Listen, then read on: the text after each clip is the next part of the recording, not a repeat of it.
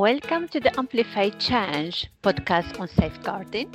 My guest today is Eloise Walton. Eloise is a Senior Operation Manager at Manuel Daniels, which is one of the founding partners of Amplify Change. She's one of Manuel Daniels' trained experts on safeguarding of children and vulnerable adults. Eloise has extensive experience across Francophone and Lusophone Africa and is fluent in French, Portuguese, and English.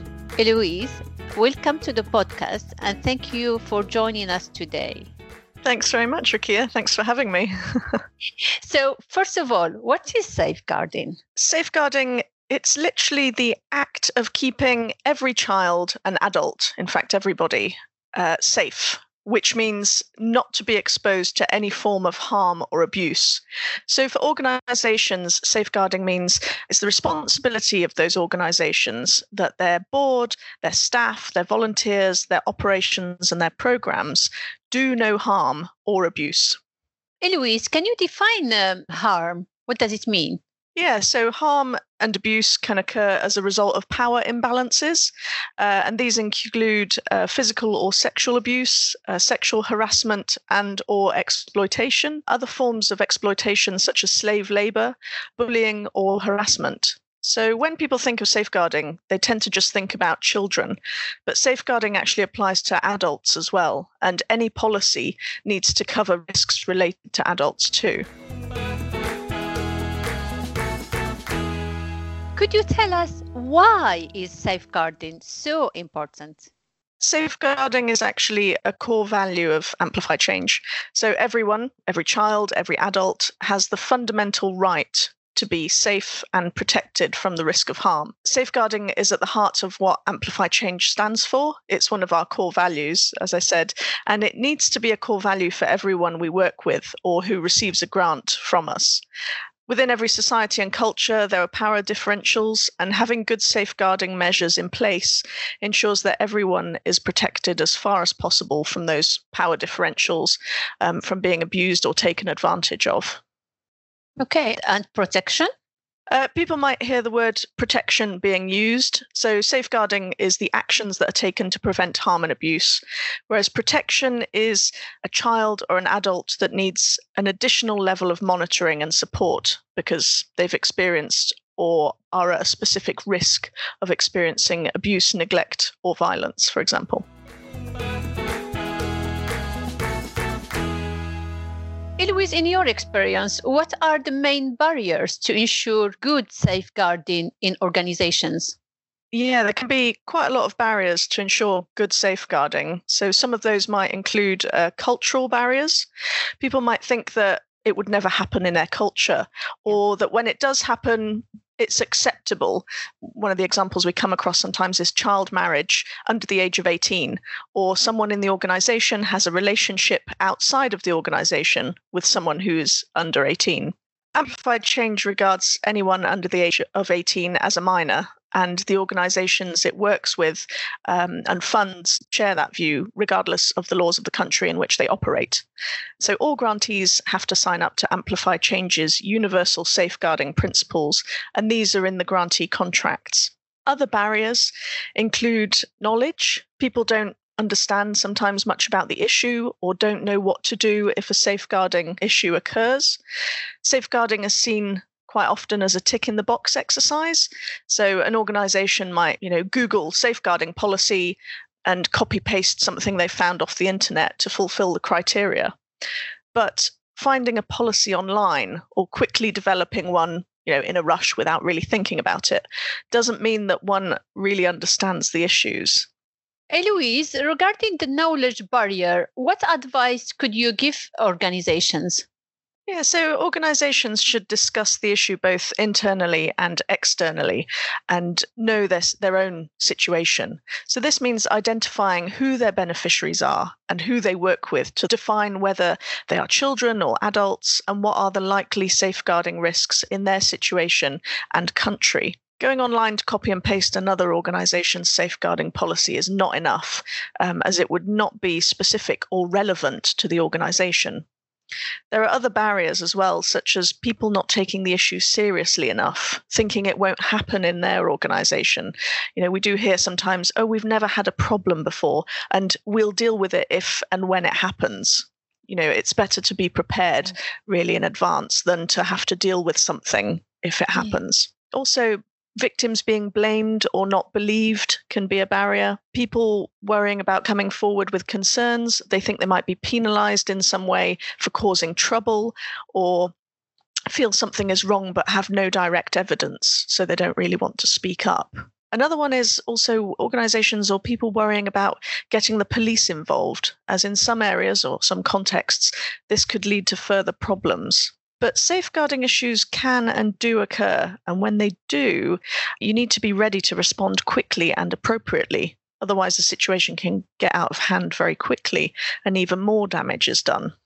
What I take from that is safeguarding is a universal issue first, and that each organization should be prepared for it as for any other risks. This safeguarding risk should be identified and included in all policies, and people need to be aware of them. Yes, absolutely. Organizations should always be alert for any potential safeguarding issues.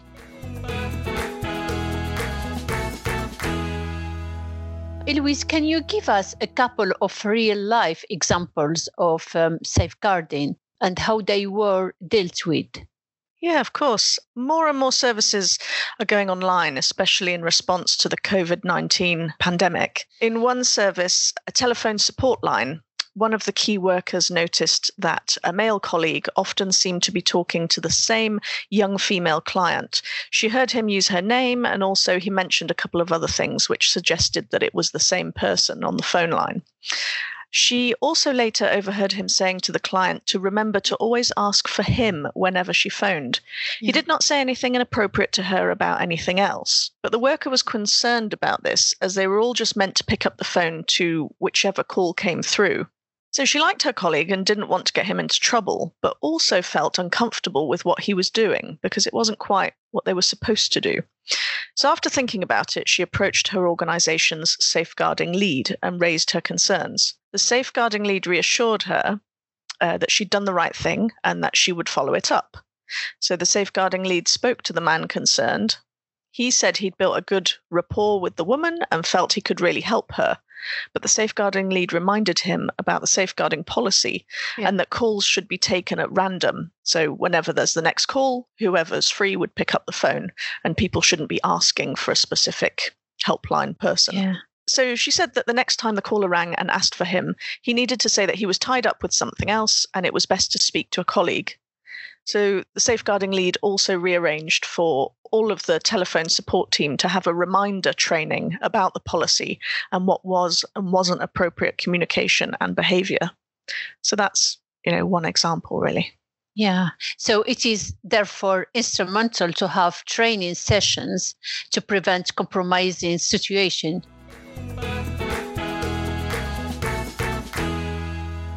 You have another example. Yeah, so the other example I'll share with you is about a girl who we'll call Girl A, who was 13 years old. For about a year, she'd attended the weekly Girls After School Club and never missed a session. She was a popular and active member. She liked getting involved in the activities and was full of ideas and suggestions. But over a number of weeks, the club leader began to notice that Girl A was becoming increasingly withdrawn. She'd stopped speaking up in sessions, and rather than being at the front in all the activities, like before, she would hang back. She hardly smiled anymore and seemed to have lost her confidence. She also started to miss sessions. So the club leader asked a few times if there was anything wrong, but Girl A just said that she was fine. She also asked Girl A's friends, but they didn't know what was wrong either, just that she'd changed. So the club leader raised the issue with her manager, who suggested talking to the girl's teacher and then perhaps talking to the parents. So the teacher reported that she was worried too. So the club leader decided to speak to the parents the next time she saw them. And through discussions with the parents, the club leader found that Girl A's father thought his daughter should leave school and get married. They'd started to look for prospective husbands for her, and although the girl didn't want to get married, the father said their traditions demanded it. So it wasn't an easy situation, and it took some time, but with the support of community elders, the girl's teacher, club leader's manager, and others, the club leader managed to persuade the girl's parents to let her continue with her schooling, and the marriage plans were put on hold. So it was like a weight had been lifted off the girl's shoulders, and she once again became an active member of the after-school club. She started smiling again, and her confidence returned. Great. So what I take from these two examples, Eloise, and correct me if I'm wrong, is that when dealing with potential safeguarding cases, one should, first of all, ensure confidentiality for each person involved, including the potential victim, and be alert when someone's behavior changes, correct? Yes, that's correct. So in this respect, your second example, there is a significant change in the girl's attitude, which alerted both the club leader and the teacher. That is how they managed to help her by convincing her parents to let her study for her future. It's amazing. One of the objectives of safeguarding is prevention, but also case management and resolution by creating safe spaces for people involved. So my next question is, what can grantees and potential grantees do to ensure that everyone remains safe? Firstly, safeguarding must be made a priority issue in the organisation. There needs to be buy-in to safeguarding from the top down. Then you need to develop a good, workable policy and processes for dealing with and resolving incidences. There are lots of templates that you can use for guidance, but ultimately, you need to have a policy that's suited to your organisation and your specific context. You need to make clear who is the safeguarding lead in your organisation. Everyone needs to know who to go to and who can take forward safeguarding concerns with confidence. Safeguarding is everyone's responsibility. Everyone in the organisation needs to think through what safeguarding may mean for them in their specific role. It's important to sit down as a team in the organisation and think about what are the risks in the organisation at different times and in different situations. How can we mitigate those risks? For example, no one-to-one sessions with children, limiting access to sensitive information such as children's details on a database, not giving out personal phone numbers or other details. Also, what is the process for reporting concerns? Who in the organisation will be the safeguarding lead, i.e. the person who takes responsibility for ensuring safeguarding measures in the organisation are as strong as they can be, and who oversees any investigation when a concern is raised? So you also need to think about who is the backup safeguarding lead. So for example, if you only had one safeguarding lead, there could be an example where someone wanted to raise a concern against that particular person. So ideally, you would need two, the main safeguarding lead who people would go to, but if they're not comfortable going to that person for a particular reason, there is a backup safeguarding lead. Think about what makes those people suitable to be the safeguarding leads. For example, is it their life experience? Is it their training, their skills, etc.? Organizations need to think about confidentiality. All incidents should be raised confidentially and investigated confidentially. They need an incident register where all concerns are logged, dated, and the outcome of any incidents are recorded. They need to think about what is the process for concerns to be investigated. And if it is a false alarm, that's okay. There should be no repercussions for anyone, not for the person who raised the issue or the person who was investigated. And also, they can have some very simple elements in place for safeguarding. For example, a lockable postbox in the office where anyone can drop an anonymous note with their concerns, and the box can be checked every morning. This can be enough if you know that not everyone in your community has access to a computer or the internet, for example.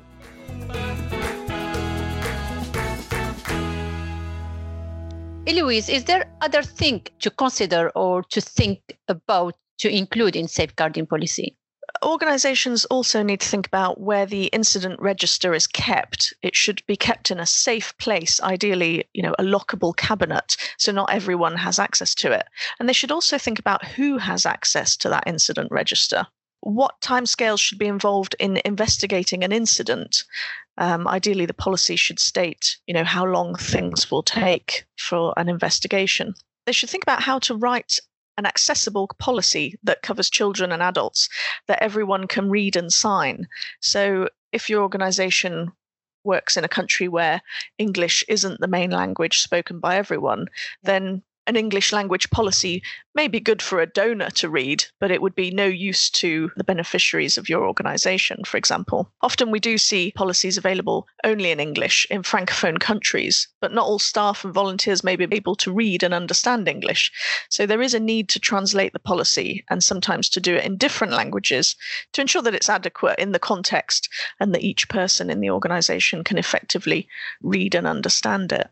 Also, the policy needs to be reviewed each time there's an incident and updated if necessary. So it's a good idea to have version control. And also think about training. Is the suitable training available? And if so, you can put it in your grant budget because Amplify Change can support the cost of this. Great. And the training, it should be refreshed and regular. Yes, absolutely. Great.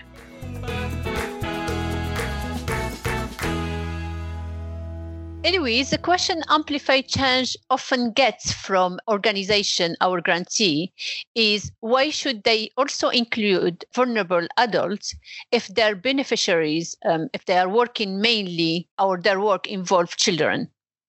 Yeah, I can understand that, why they're asking that. But the answer is really because the safeguarding policy covers everyone. It's not limited to the organization's beneficiaries. So it also includes staff and volunteers. And there can be cases of abuse between a person who is high in the organization's hierarchy and a young volunteer who may be new to the organization, for instance. Any final thoughts, Eloise, you would like to share with our listeners? Yeah, so in terms of safeguarding, some key takeaways I would advise for organizations is to be prepared. Everyone in the organization needs to know what to do. Confidentiality is key, so everyone should feel confident that they can come forward to raise any safeguarding issue or concern and that it will be dealt with in confidence and investigated. Amplify Change has a guidance document that is accessible on our website at www.amplifychange.org. And this includes pointers on what is defined as harm and also things to think about when developing or updating your safeguarding policy. And the document will help you as you write your safeguarding policy or strengthen the one that you have. And lastly, I think it's always good to err on the side of caution. So never be afraid to raise something if you think something doesn't feel right or seems odd, even if there's no direct evidence. It's always better to be safe than sorry. Great, amazing. Thank you very much, Eloise, for your insights and for being with us on this podcast. And thank you for this interesting highlights on that important issue for organization Amplify Change works with. Thank you very much. Thank you very much. Thanks for having me on the podcast. Next time on the Amplify Change podcast. Hello, my name is Hale Vale, and I am the Sexuality and Network Coordinator at the Women's Rights Program, which is one program at Association for Progressive Communication, APC. And I'm a happy guest at the new podcast from Amplify Change, which is about online advocacy. And so please listen to it and learn more about online advocacy and be gentle with me, as I'm trying to be gentle with everyone else.